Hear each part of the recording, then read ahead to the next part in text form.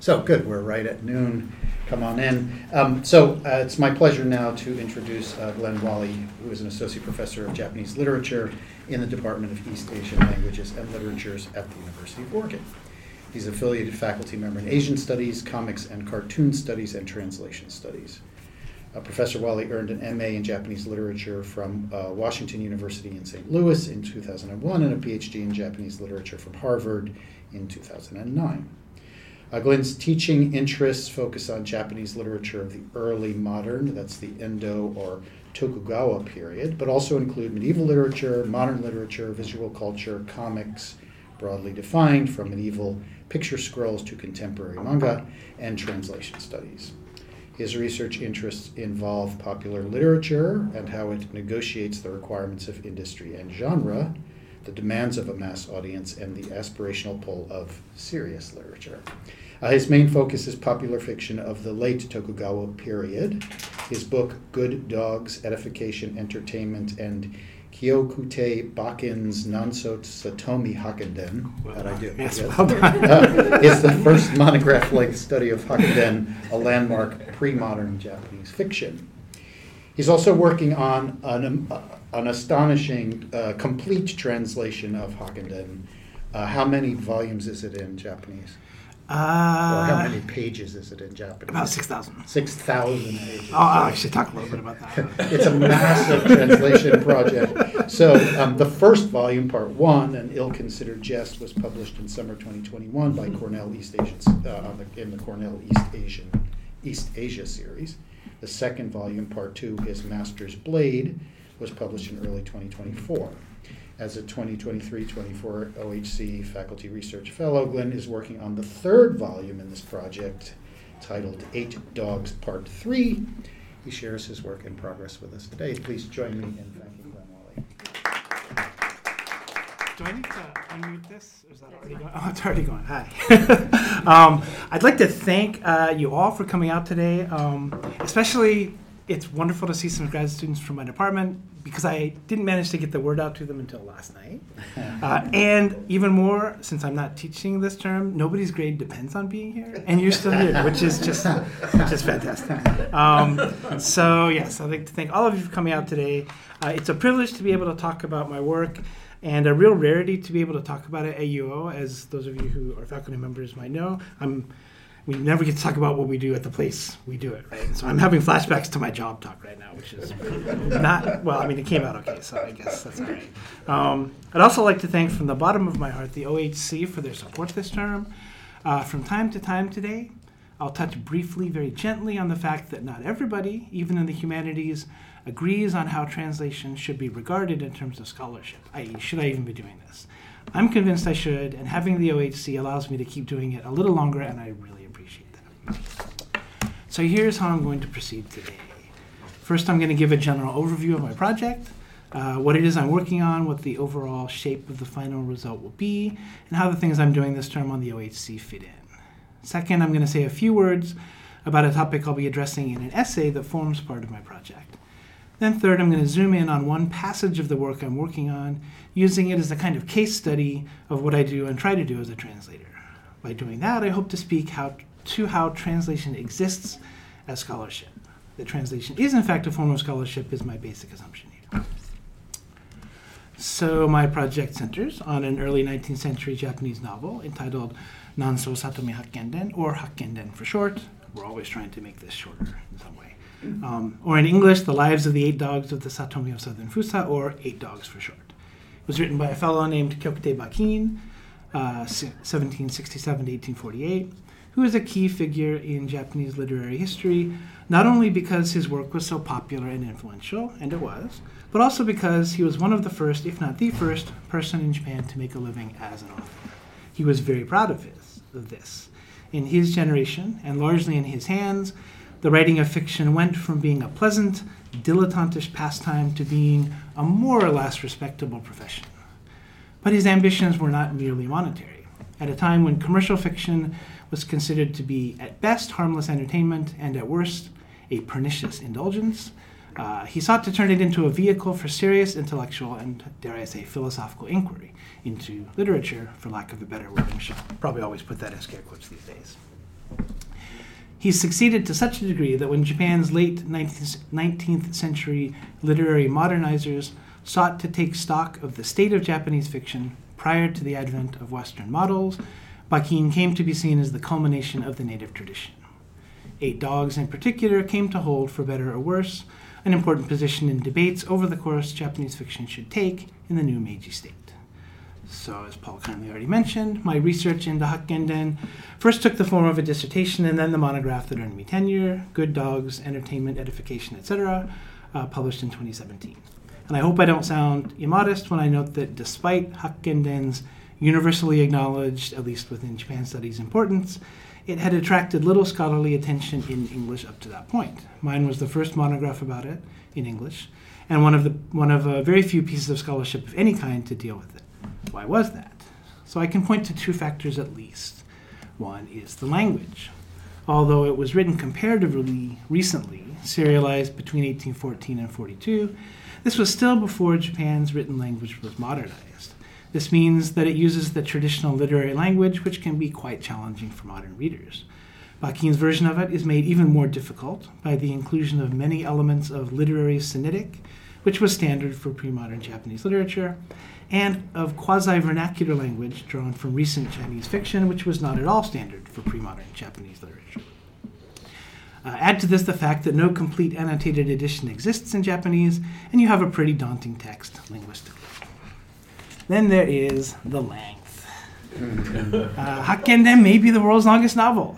It comprises 180 plus chapters, distributed between, in its original issue, 106 fascicles, or individually bound volumes.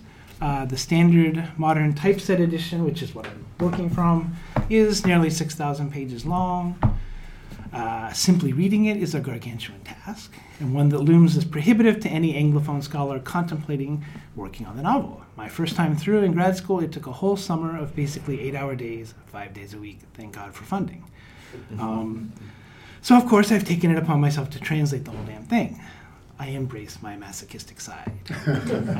I've been working on it since about 2006, and I finished a rough draft of the whole thing in summer 2022. If you're curious, it's 4,619 pages. Yes, I've let the publisher know how long it is. Since then, I've been working on revisions, annotations, and scholarly introductions for each volume. It's being published in multiple volumes, one at a time, each separately peer-reviewed, so they get the chance to back out at any stage, by Cornell University Press through their East Asia series. Each volume will have a separate translator's introduction in which I analyze a different aspect of the work. So part 1, An Ill-Considered Jest, has an introduction that examined Bakin's literary style, and then also set forth what I was trying to accomplish as a translator. Part 2, which just came out a few weeks ago, has an introduction that analyzes the role of illustrators and illustrations within the work, and in addition to all this text, Hakkenden contains nearly 400 illustrations, which makes it, just as this one book, a treasure trove of 19th century art. And that brings me to my OHC project. I'm currently preparing part 3, Absent Companions. The cover will probably look something like this, for submission and hopefully peer review if all goes well. So what that means is that I'm revising my draft translation for chapters 39 through 58, which I completed several years ago, adding annotations, which I didn't do the first time through, and writing the introduction. So this time I'll be focusing on the publishers and their role in shaping the final product. I hope to submit the manuscript to CEAS in summer 24, and if all goes well, it should appear in print in 2026. So first, a few words about my planned introduction to part 3. So one of the things that makes Bakin a fascinating writer is that in his pages, we can see how contested the figure of the author still was.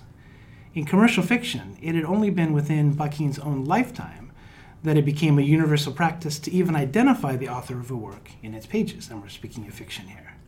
So that when we say that Bakin was one of the first professional authors in Japan, we're saying that he not only found a way to make his writing pay, but that he was also finding a way to make sure his name was always identified with the work. Seems obvious to us today, but this was not always the case. He was creating the figure of the author as auteur, in other words, which of course seems circular since auteur simply means author, but basically he's positioning the writer of the work as the one in charge, in a moment when it wasn't obvious to everybody that the writer was always the most important creative force. For one thing, Since popular fiction was invariably illustrated, writers were constantly in danger of being overshadowed by their illustrators who had become professionalized long before this. So illustrators' names are almost always attached. The relative creative agency of writer and illustrator, and how Bakin utilized both text and image in his authorial process, is what I write about in the introduction to Part 2. So in Part 3, I plan to address a third figure that had equal claim to be considered the auteur behind the work. This was the publisher. Publishers in Bakin's day combined the roles of book manufacturers, that is, organizing the physical production of the book, booksellers, distributing books through their own shops and through networks of itinerant book peddlers, and publishers, that is, funding the writing of new books that they then made and sold. It was a capital-intensive process, and indeed one of the most famous diagrams of the relationships between different figures in the book-making process envisions the publisher literally as capital, a fat and happy guy with a gold coin for a head. The writer is just one subordinate in this process, right, emanating from the power of gold coins. No more privileged than the illustrator, the copyist, the block carver, or the printer. Nor was the publisher's role a particularly behind-the-scenes one. Publishers/booksellers specialized in different kinds of books, scholarly tomes, elementary school textbooks, popular fiction, etc., which allowed for easy identification of producer with product. And within the realm of popular fiction, more than one publisher had made his name synonymous with a whole genre. In order for Bakin and others like him to establish the writer as auteur, they had to overcome not only the prominence of illustrations, but the tendency of readers to regard storybooks as quasi-industrial products to be associated with the manufacturer and marketer, as in this particular illustration, which is from a storybook, that happens to be about the publisher of that storybook, who's the guy sitting in the middle of his shop here, surrounded by multiple iterations of his logo, and he's the protagonist of the story. So it's very clear that the message is identify this product with him as opposed to anybody else in the process. And indeed, people did.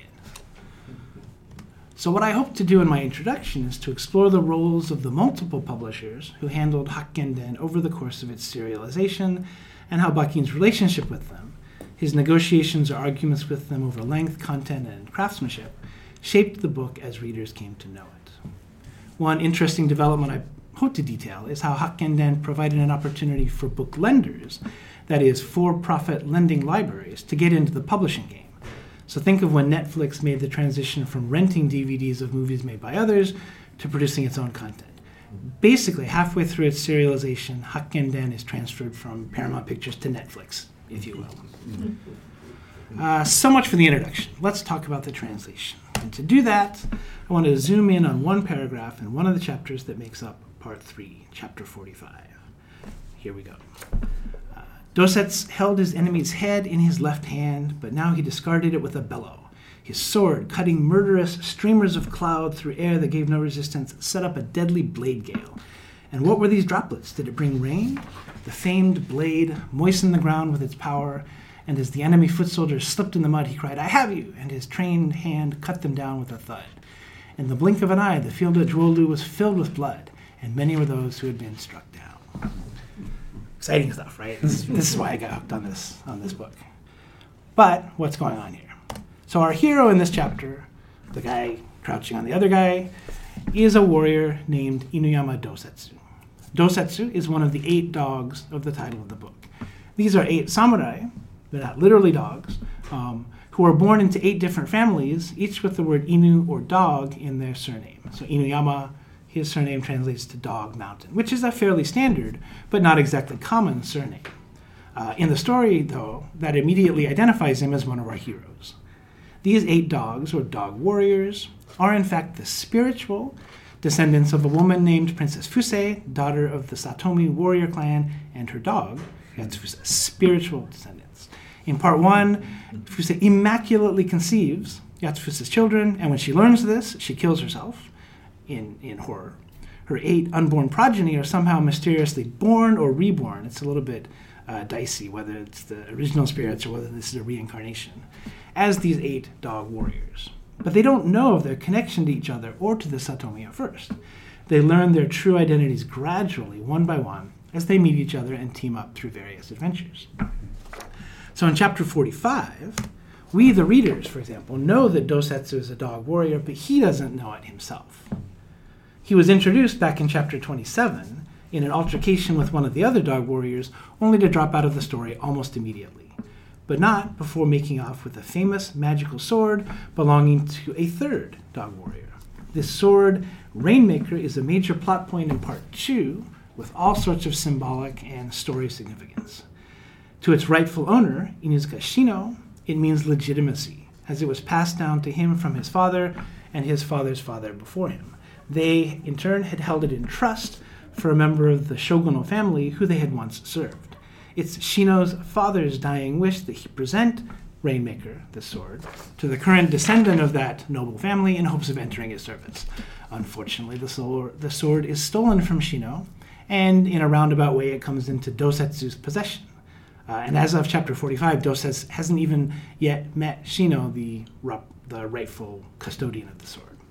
Shino's friend, another dog warrior, has already tried to get it back from Dosetsu, but Dosetsu refused to relinquish it because he's on a quest of his own, to avenge his father and his lord, who were killed in battle when another shogunal official destroyed his lord's family. So to Dosetsu, the sword has an entirely separate significance as a powerful weapon that he thinks will help him take his revenge. Why does he think this? It has magical properties. When drawn, or when wielded in battle, accounts differ, it emits a fine spray of water from the tip of the blade. Insert phallic interpretation here. There's a lot to say about that. We're not going to say it today. That's what's going on in the paragraph from chapter 45 that I just quoted. After nearly 20 chapters, Dosetsu abruptly reappears, having finally found a way to get close to his father's enemy, the shogunal official Ogigatsu Sadamasa. Dosetsu poses as a drifter sitting by the roadside, whom Sadamasa encounters while on a hunting excursion. Dosetsu, pretending to be down on his luck, mentions that he has a magic sword in his possession and offers to sell it to Sadamasa. Intrigued, Sadamasa asks him to come closer and show him the blade. Dosetsu comes closer, then draws the blade and cuts off Sadamasa's head. Later it turns out that this wasn't the real Sadamasa after all, but a decoy, and so Dosetsu's quest continues for another 100 chapters. But in the moment I'm quoting here, he thinks he's triumphed, and all that's left for him to do is to fight his way through Sadamasa's startled but determined retinue and make his escape. Here, too, the trusty Rainmaker proves its worth because its moisture turns the battlefield muddy, causing Dosetsu's foes to slip and giving him the upper hand. Soon, we're told, the field of Juolu was filled with blood. Except this battlefield isn't named Juolu. This fight is taking place on the flanks of Mount Myogi in northern Japan, some 1,300 miles from Juolu, which is in northern China. What we have here, of course, is a classical reference. Bakin's narration is comparing Dosetsu's battlefield to a famous battlefield from Chinese legend. One can assume that at least some of the original readers would have gotten the reference, and I do want to come back and qualify that. Juolu is what we're going to be talking about for the next little while. Generally understood as the site of a legendary battle in which the Yellow Emperor, Huangdi, defeated a rival people led by a figure named Chiyo. So this is taking place way back in Chinese prehistory or mythical history. The Yellow Emperor, this mythical figure, was commonly regarded as, in the words of Anne Burrell, the fountainhead of Chinese culture and civilization, and his defeat of Chiyo is regarded as a key step in the establishment of what emerges into history as Chinese civilization. Chiyo, this antagonist, meanwhile, was understood as the leader of one of the border peoples against whom Chinese civilization defined itself, but he was also sometimes depicted, as here on this Han Dynasty tomb painting, as a quasi-human, quasi-animal being, even sometimes divine, perhaps a rain god. So given this, Bakin's invocation of Juolu, the site of their battle, would have conjured up in the mind of an educated reader at least a turning point battle between a culture hero and a perhaps monstrous antagonist. So if the reader gets this far in deciphering the allusion, they're naturally led to ask, is Dosetsu meant to correspond to the Yellow Emperor or to Chiyo? Imagine, if you will, a world in which Bakin compares the battlefield to Gettysburg. An American reader immediately wonders if Dosetsu is Union or Confederacy, with all that implies, right? It turns out there's probably a bit more going on with this allusion. The specific reference to blood on the field of Juolu, the phrasing there, closely echoes a passage in chapter 29 of the Taoist classic Zhuangzi, where the battle is briefly recounted with the comment that, quote, blood flowed over the field of Zhuolu for 1,000 leagues. What's interesting about the Zhuangzi reference is that in characteristically iconoclastic fashion, this Taoist text positions Huangdi's victory not as a step in the glorious rise of Chinese civilization, which everybody would have understood it as, but as part of society's decline from a golden age of perfect virtue, innocence, and peace when people didn't need rulers. This reference occurs in the famed Robert Zhi chapter, where sages are dismissed not as people who bring civilization and enlightenment, but as people who only provide tools that robbers and bandits exploit for their own gain. Huangdi, in this reading, in this Taoist reading, rather than being an exemplary sovereign, is part of a process of instituting oppressive bureaucratic rule that continues to this day. So awareness of the Zhuangzi connection here doesn't remove the reader's quandary as to which side Dosetsu represents, but it does potentially reverse the resulting value judgment. The other significant referent here, and I think there's at least one more, is the early compendium of legends, Shanhaijing, or the Classic of Mountains and Seas. Book 17 of this text gives another version of the Battle of Zhuolu, and here Chiyo is credited with the power to call down wind and rain to deluge the battlefield, not found in necessarily all of the other accounts. Huangdi still wins because he's able to command a drought to defeat Chiyo's powers. Shanhaijing was particularly well known in Japan in Bakin's day, because it talks about a lot of monsters, and everybody loved monsters, including Chiyo, right? And I suspect he has this version of the story in mind here too, since he's already referred not only to rain in the form of the moisture emitted by the sword, Rainmaker, but to wind in the form of this blade gale, tachikaze, one of his favorite expressions for swift swordplay. Right? The idea is that you're swinging the sword so swiftly that it brings up a wind. A reader cognizant of this association can't help then but associate Dosetsu with the antagonistic, perhaps quasi-monstrous Chiyo. So, what is at stake in deciding which mythical figure Dosetsu reminds us of? Nothing less than our moral judgment of his actions. And for Bakin, this was everything. I mentioned earlier that Bakin was ambitious to improve the social standing of fiction writing, as well as the remunerative nature of it. And he did that by trying to invest his stories with moral lessons. Didacticism, in a word.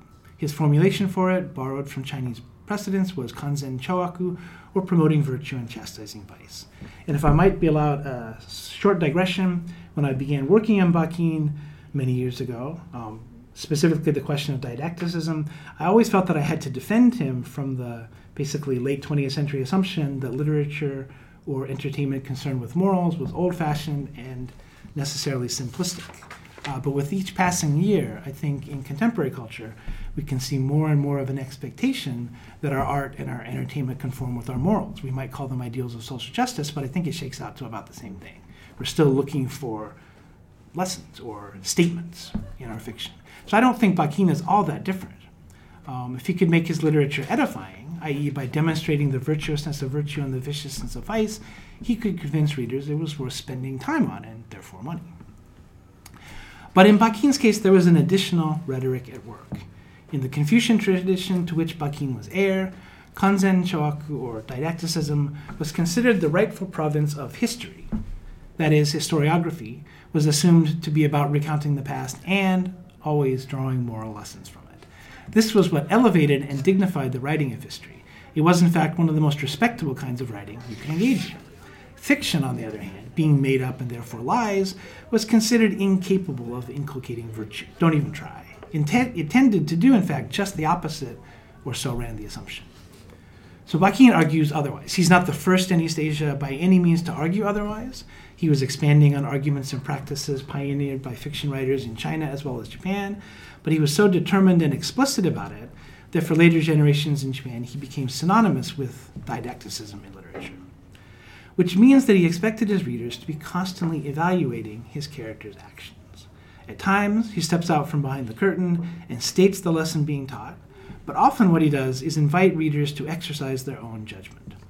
And Dosetsu is, I think, one of the most striking examples of this in the book.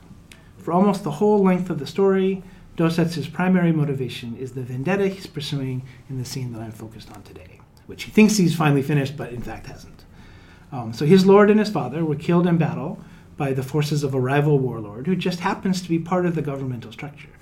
Dosetsu is out to avenge his father and his lord. What would have been obvious to readers at the time, but perhaps isn't so obvious to us, is that this desire for vengeance marks Dosetsu not as someone taking the law into his own hands, but as a moral person to the nth degree. As a samurai, a member of a hereditary warrior class, Dosetsu is part of a society that values loyalty above all, and loyalty was considered a cardinal virtue and was understood as the main duty a person owed their superiors. A warrior should be loyal to his lord, a son to his father. This was standard Confucianism and a discourse that would have been familiar to pretty much any reader in East Asia at the time. What was perhaps more pronounced in early modern Japan than in other places was the way this emphasis on loyalty intersected with expectations placed on warriors in a feudal system. Simply put, vengeance could be and often was seen as a virtuous act, being the ultimate expression of this loyalty. You're expected, in other words, to take up arms in the service of loyalty. This was certainly the case in a warlike period such as the 15th century, which is when Eight Dogs is set. But it was still the case in the peaceful 19th century when Bakin was writing the novel, a period when samurai as a hereditary ruling class were far more bureaucrat than soldier. They still retained a self-consciousness as warriors, at least in name, and thus even in the tightly controlled peace of the 19th century, legal provisions were made for samurai seeking to avenge wrongs done to fathers or masters. You could register a vendetta and then go off and carry it out under carefully prescribed rules, not supposed to hurt innocent bystanders, but you could actually say, I'm going to go kill my father's enemy now, and the local magistrate would say, great, you have my blessing. Real-life vendettas were rare. Nobody really wants to go through with this. But in fiction and on the stage, they were everywhere, and they were understood as representing an arena for moral action. A vendetta story was first and foremost an opportunity to contemplate good and evil, self-sacrifice or selfishness, moral aspiration or villainy. So Dosetsu, being engaged in this, being kind of defined by his vendetta, is thus an archetypal 19th century hero. And readers are predisposed to root for him, especially once we realize that he's one of the fraternity of 8 dog warriors that the whole book is about. But, and this is an important but, he goes too far, or at least maybe goes too far. So the enemy he most lusts after, this fellow Sadamasa, who he thinks he's crouching on or just about to behead, is not in fact the one who killed his lord or his father. Sadamasa himself did not go to war against Dosetsu's father's lord. Sadamasa's retainer did. Properly, Dosetsu should limit his quest to the head of this retainer. But he wants more. He wants the man under whose auspices the battle was waged. The problem is, that man is a government official, one of the highest-ranking members of the entire feudal regime of his day. Now, in the novel, Sadamasa is not presented as a particularly sympathetic character. Most readers probably wouldn't be upset to see him killed. And in fact, most of the dog warriors run afoul of him in one way or another by the story's end. He ends up being the enemy of all of them. And it's also true that the novel is set in a period of civil war when central authority really didn't mean very much. Still, readers of Bakin's own day, themselves living under a powerful shogunate, must have had a twinge of uneasiness in reading about Dosetsu setting his sights on Sadamasa, a member of the ruling clique. Is he striking a blow, not just for justice for his dead father, but against an unjust exploitative system as a whole? Or is he overshooting the mark and thereby turning virtue into vice? Is he defining himself basically as treasonous? It's not hard to see how these questions can be rephrased as more general ones concerning basic principles. What loyalty does one owe an unjust regime? What happens when one loyalty contradicts another? This is precisely the type of serious moral question Bakin hoped his fiction would prompt his readers to consider, even as they enjoyed the blade gales and the fields of blood. So I hope all this makes clear what's potentially at stake in the allusion to Zhuolu here. If Bakin is invoking the Yellow Emperor and his foe Chiyo, then we're being asked to decide for ourselves which one is Dosetsu and which one is Sadamasa, which is another way of saying we're being asked to decide whether we think Dosetsu is in the right here or not. It's not a question readers would have been able to answer fully, I think, until the end of the novel, and in fact the other dog warriors themselves, paragons all, never seem quite sure. More than once they try to talk Dosetsu out of targeting Sadamasa, but he always argues his way into it. So I think that's one reason why Bakin brought Zhuangzi and Shanhai Jing into it. we're predisposed to see Dosetsu as a hero. And he wants us to consider that maybe, just possibly, he's a monster. Now, do I think every original reader understood all this? Picked up not just on the general allusion to the Battle of Juolu, but the two specific recountings of it that I think Bakin is drawing on here? Of course not. Bakin certainly hoped they would, but I'm sure even he expected that not all his readers would get it or even care. I like to think of Eight Dogs and most of Bakin's work as being what we'd now call middlebrow fiction. It was commercial and thus low by the canons of his day, but it was also aspirational. Therefore, it attracted a mixed audience.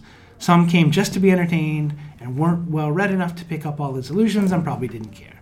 But others were and did, and his fiction had to work for both groups. He throws in things like the allusions to Juolu for those who can appreciate them, but usually, not always, takes care that they don't distract from the storytelling for those who can't. So what is a translator to do with all this?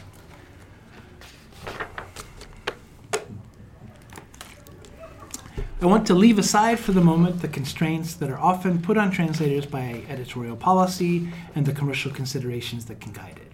Often a translator won't have the option of doing much of anything in a situation like this because many presses won't allow annotations. In that sense, I'm in an enviable position because I'm translating for an academic press. My editors want footnotes. More the better, it seems like. I don't know what the readers want, but that's what the press wants. So I'm free to decide what to annotate and how to annotate it. The constraints guiding my decision will therefore be A, my own ability to understand the text, and B, my informed judgment on how best to help the reader to understand it. So assuming I pick up on the allusion myself, and I'm not going to pretend I'm catching everything, I could decide to leave it out. In other words, one way of translating a passage like this would be to eliminate the reference to Juolu entirely, which is easily enough done. I could simply render it in the blink of an eye, the battlefield was filled with blood, nobody notices anything, and we get on with the action. So in Hakkenden, as a rule, if I find an allusion, I annotate it, but there are gray areas where an allusion has become so familiar an expression that it might lose its allusionary force, in which case an annotation might be making a mountain out of a molehill, and you can all probably imagine things like that. So for example, if I, as a writer, describe someone's office decor as Spartan, am I really alluding to the ancient rival of Athens? And if a translator translates me and puts in a footnote saying this is, gives the whole history of Sparta versus Athens, they're crediting me with too much intentionality, right? Are they distracting us? And it's that kind of thing. So you always have to decide, is this allusion, is it really an allusion or is it just another word by this point? So having decided that it does merit a footnote, the next question is, how extensive it should be. I've just given you a pretty full explanation of what I think this reference means and what's at stake, and it took me about 8 pages of double-space Times New Roman 12 point type. That's probably too much for a footnote, and it might have been too much for a work-in-progress talk as well, for that matter. So I could go minimalist. I could simply note what happened at the Battle of Juolu and hint at what was at stake. That is, mention the Yellow Emperor and Chiyo and leave it at that. For me as an annotator, that's fairly low-hanging fruit, because if I look Juolu up in a dictionary, that's what comes up, and I love it when that happens. But that wouldn't account for the specific phrase from Zhuangzi. Do we need to account for the specific phrase from Zhuangzi? I think so. I mean, it's possible that the phrase had simply stuck in Bakin's mind. This is a hyper-canonical text. He would have read it numerous times, so maybe the phrase just sticks, and thus it sort of finds its way into his prose accidentally. But I think it's more likely that he hoped readers would recognize where it came from and thus be inspired to the ruminations that I've just led you through. Based on my reading of Bakin's use of allusion over a broad swath of his work, I do believe this is an intentional allusion, so I want to indicate that in the footnote. What about the third element, the Shanghai Jing detail about Chiyo muddying the field of battle? It's not a direct quotation, but I'm convinced Bakin had it in mind as well, and thus wanted his readers to recognize it. Bakin was staggeringly well-read, and he loved to let his readers know it. He was a pedant, in other words, and incorporated it into his authorial persona, and it's not at all unusual for him to do what he's doing here and layer 2 or 3 variant sources into an allusion. It's often not enough for him to just point to the story. He wants you to notice that he's doing this. And in fact, in my monograph, I argue that this is a kind of game he's playing with his readers, so he tips them off overtly to some sources in hopes that they'll recognize others and thus be drawn deeper into the referential and therefore subtextual world of his fiction. So therefore, I want to mention the Shanghai Jing reference as well. So the footnote I arrived at is this. Juolu 10, site of the legendary battle in which the Yellow Emperor defeated armies led by Chiyo, sometimes understood as a monstrous figure and sometimes as the leader of a border people. The specific reference to the field of Zhuolu covered with blood likely comes from chapter 29 of Zhuangzi. Bakin may also have in mind the account of the battle found in chapter 17 of the mythology collection Shanhai Jing, in Japanese Sankaikyo, where Chiyo is said to have covered the battlefield with wind and rain before being defeated. So I'm trying to keep it brief, even though this is a long paragraph. But you may also notice that I'm trying to keep it relatively factual and free of commentary. I want to give readers hints that could lead them to explore the possibilities and issues I've outlined today, but I don't want to flesh out the argument in my annotations. Partly because that would take too much space, and partly because, like Bakin himself, I want readers to be able to draw some of these conclusions for themselves. I noted at the outset that I proceed from the assumption that translation is a form of scholarship, and I hope that the foregoing has demonstrated why I think that.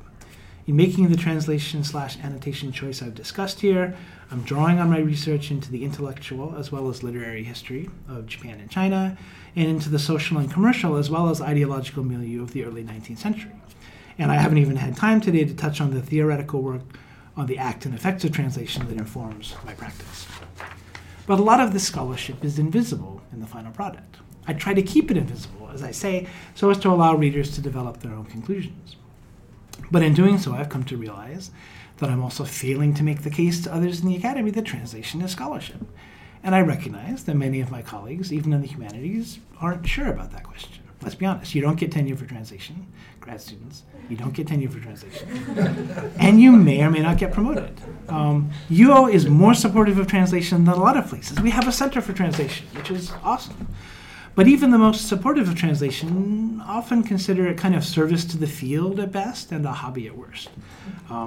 This isn't the place to mount a full-scale argument to the contrary, but by discussing the research, analysis, and informed interpretation that has gone into one particular translation choice, I hope I've at least assured the OHC that their support is well placed, as well as received with gratitude.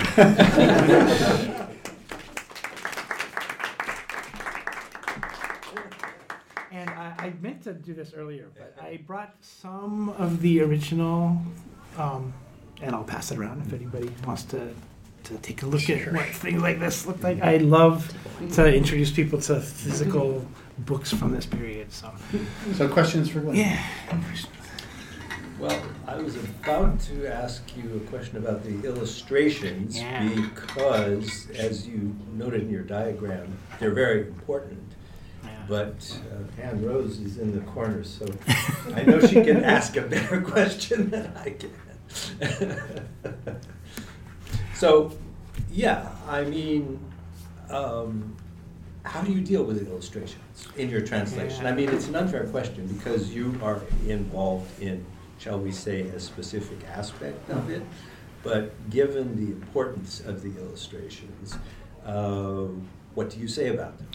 So that's a great question, thank you. And let me go back to where everybody can see the beautiful full version of this illustration without words in front of it. Just way back here. Here we go.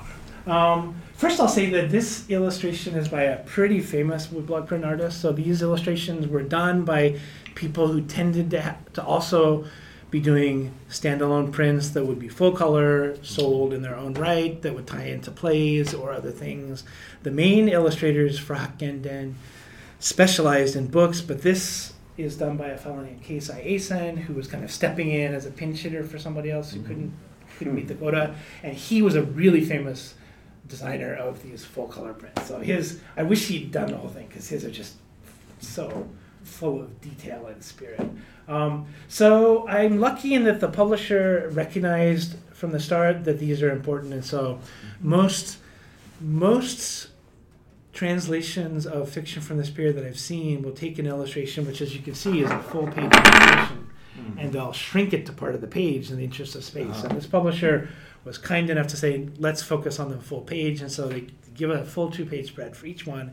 And they've even allowed me, in different editions, sometimes publishers back in the day would would revise the illustration a little bit or add or subtract kind of a wash of shading. And they've even allowed me to reproduce these alternate versions. So that's great. They're allowing me to call attention to these.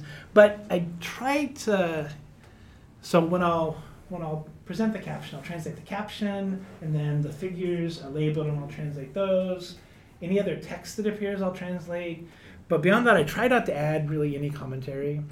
If an object seems like it's hopelessly obscure and people wouldn't be able to figure out what it is, I might try to identify it. But I'm trying to not add explicit commentary too much. Sort of the same philosophy as the footnotes. Let someone else do that. I'm always thinking of actually how I would teach this in a classroom, and I would want to let the professor look awesome by saying, here, this is what this is, right? And not have it be transparent that they're taking it from annotations. Glynne, would you pass around the translation so we can get so we can get a look at what that looks like?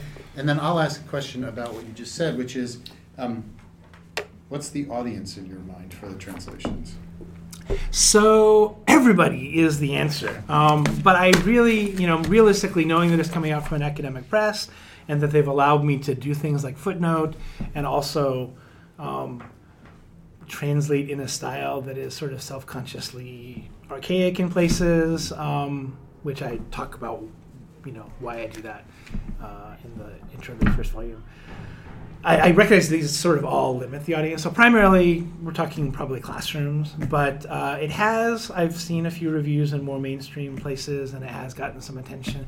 Thing is that the story keeps getting recycled in anime and manga. There's a really popular anime series right now going on in connection with this. So there are at least a few people out there in popular culture land who stumble across this and realize, oh my God, this is what this anime is based on. So I'm trying to keep people like that in mind. I want it to read well as having all the scholarly bells and whistles.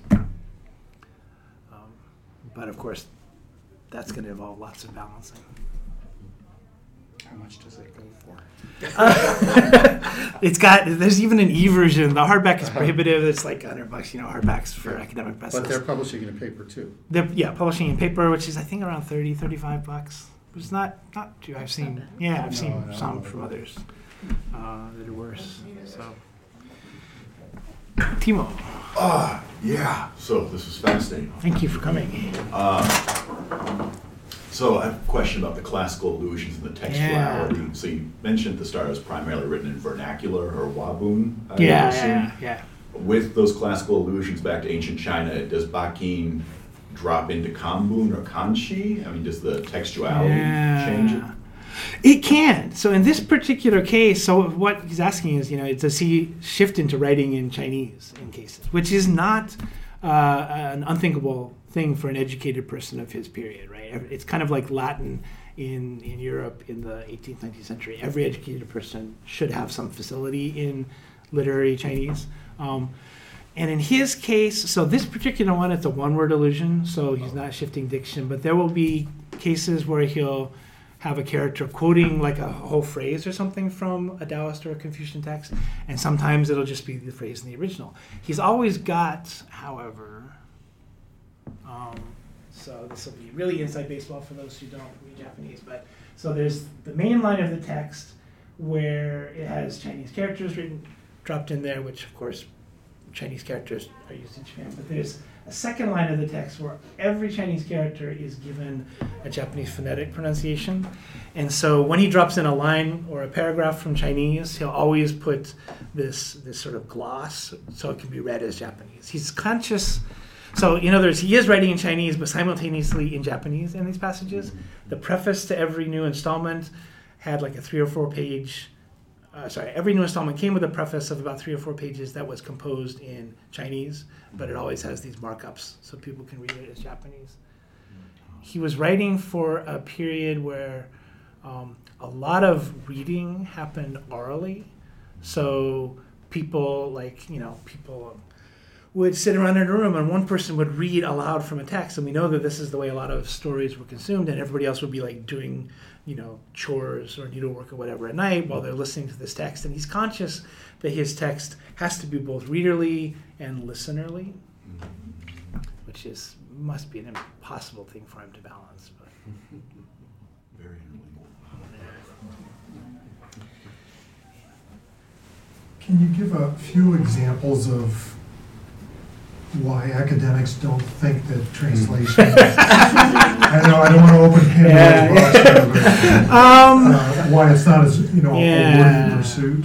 So the most trenchant article I've read on this is a little bit obscure. It was written by a Japanese studies guy at Berkeley named Alan Tansman about 20 years ago for like a publication of the California university system for each other, right? So not really public facing, but kind of like, anyway. And he basically is pointing out that we can think of scholarship in the humanities or scholarship in literature as kind of like, what's his term? We've got,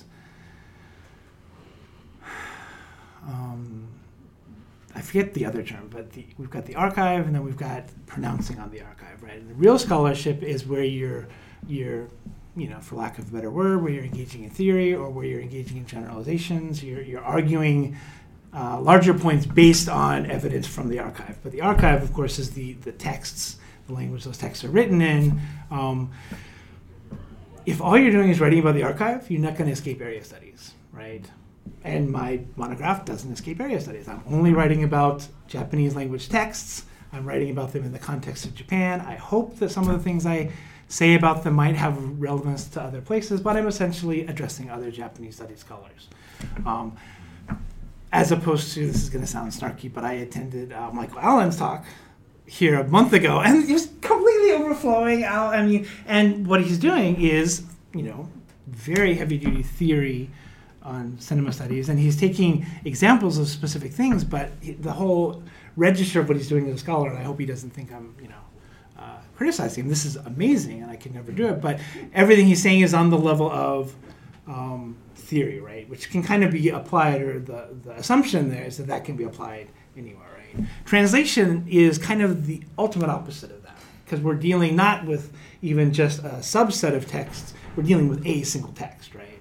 And so over the decades, humanistic scholarship has tended to see that, in Alan Tansman's words, as basically fetching data from the archive that then other scholars can use in the real work of scholarship, which is analyzing that data, right? Basically, the translator fetches. And that seems to be the way it's viewed. I don't think people are as realize that they're viewing it that negatively, but I think that's essentially it. Translation accounts for one text, but it doesn't make arguments. There are arguments, but they're submerged in how you're handling the text. Does that sound? One way to think about that is when we do our promotion and tenure, the way we're evaluated is in 3 categories: research, teaching, and service. And a lot of people look at translation as service, not as research. Yeah.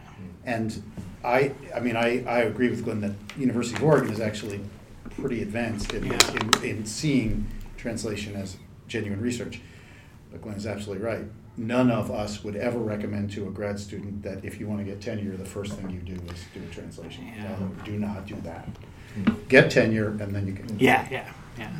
Actually, when I was interviewing, so I've flashed back to my job talk here, and they had, have a translation center. People do translation. I interviewed at another school that I won't name, and I get to the dean's meeting, and the dean has looked at my CV, and she says, "I see you translate.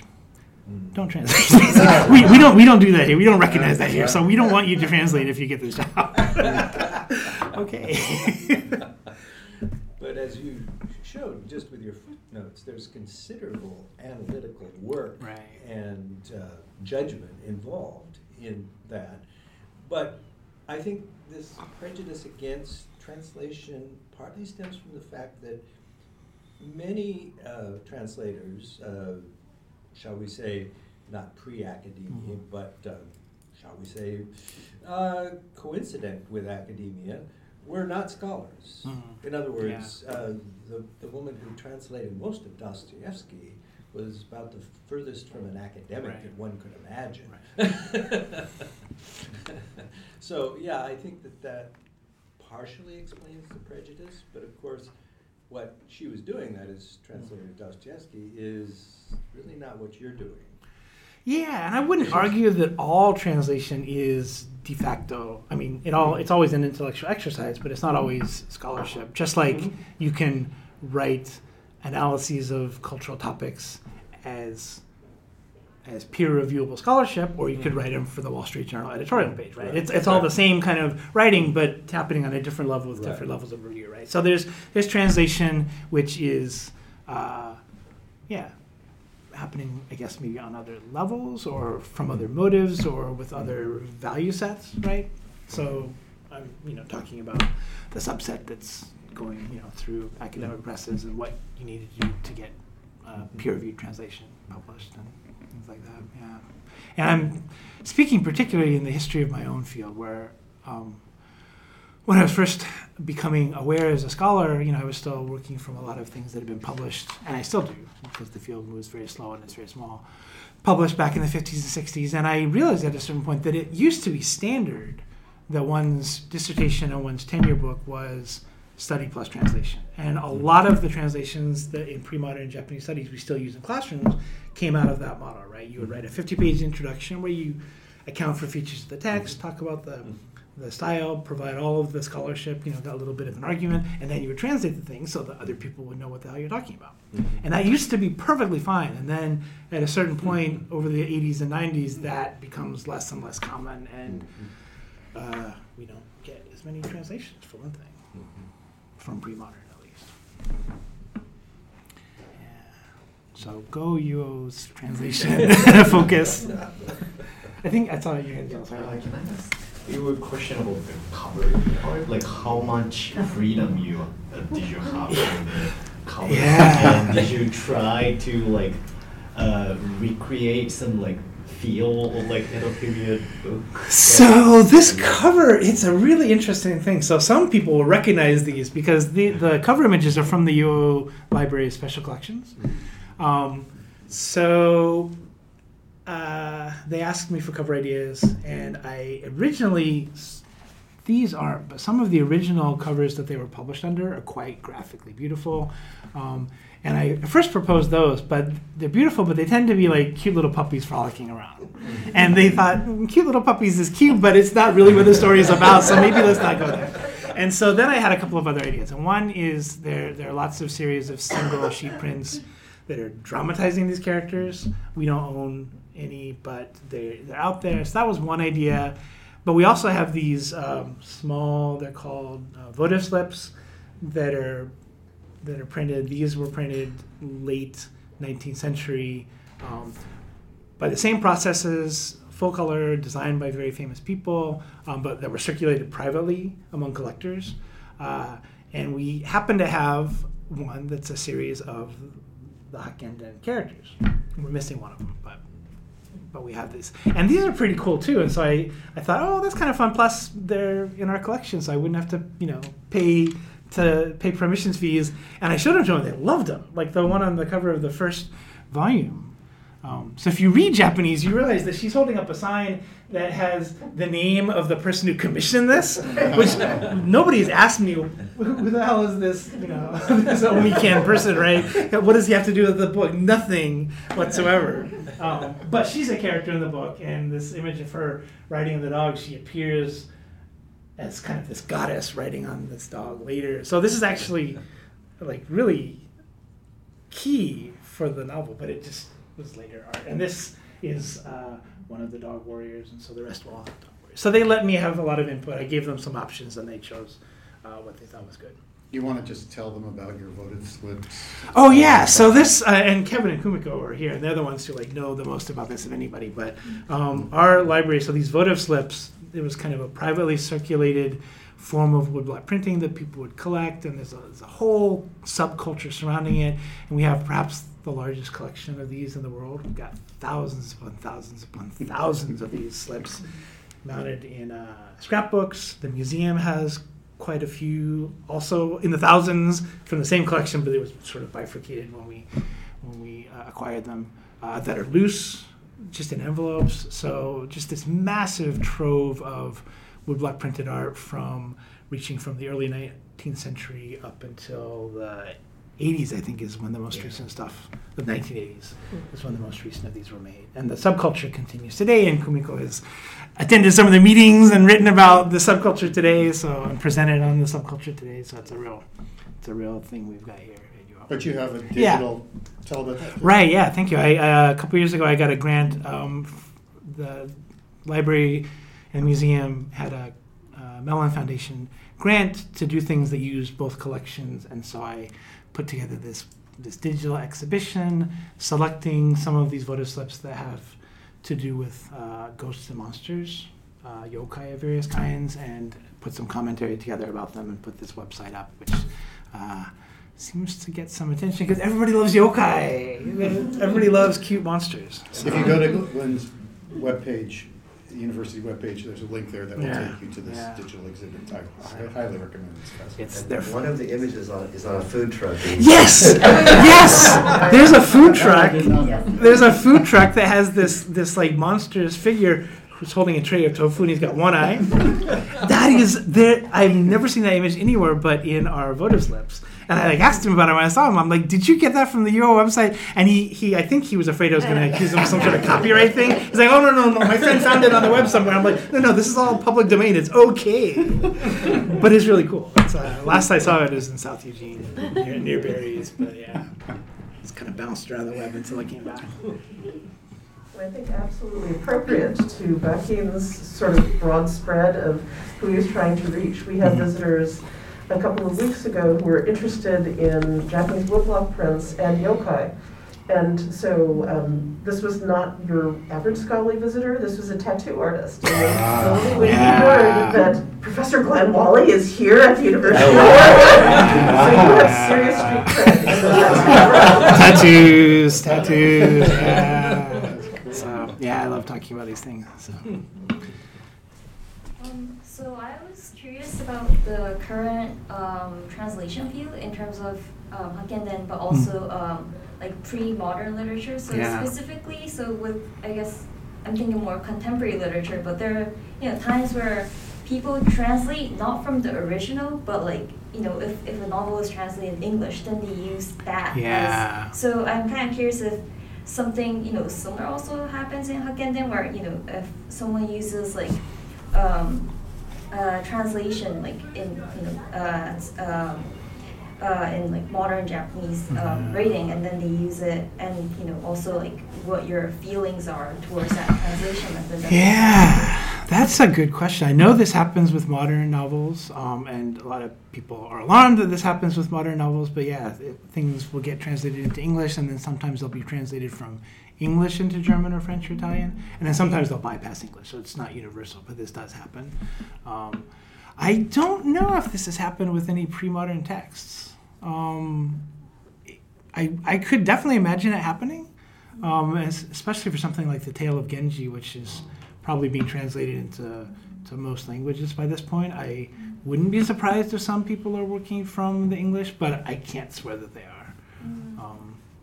Yeah. Specifically, like, even when it's like Japanese, like if it's not the original, like Japanese, like they look at the Gendai. Yeah, and I haven't seen any instances. Yeah, so, kind of like getting like modernized versions of Chaucer or something like that in English, right? There are modernized versions of The Tale of Genji and of Hakkenden, and I haven't seen any translation that I can tell was done from one of those. I think translators know that would be a no-no. I mean, I look at them as a kind of a commentary, as an aid to understanding the original, but I don't know of anybody who's translated from one of those and passed it off as having been translated from the original. They shouldn't do that. That's not a good thing to do. Hi, I'm so sorry I'm late.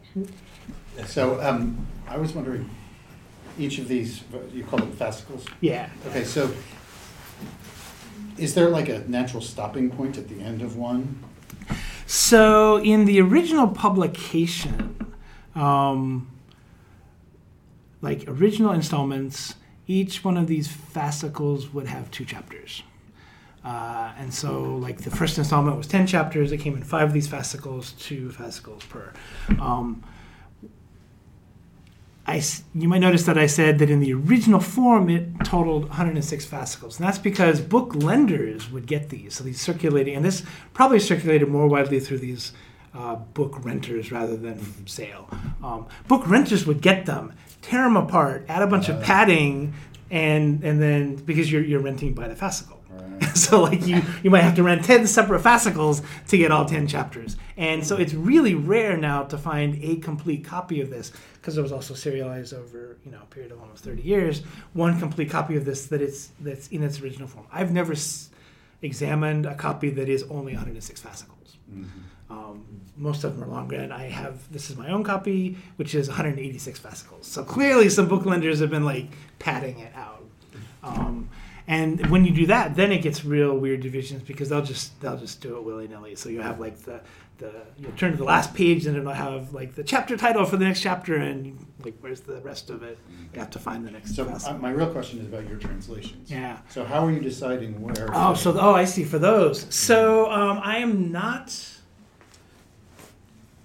gonna be observing the original divisions. I'm dividing it up into sections that make a little more sense for readers. And he sometimes would conclude things or sometimes end on a cliffhanger.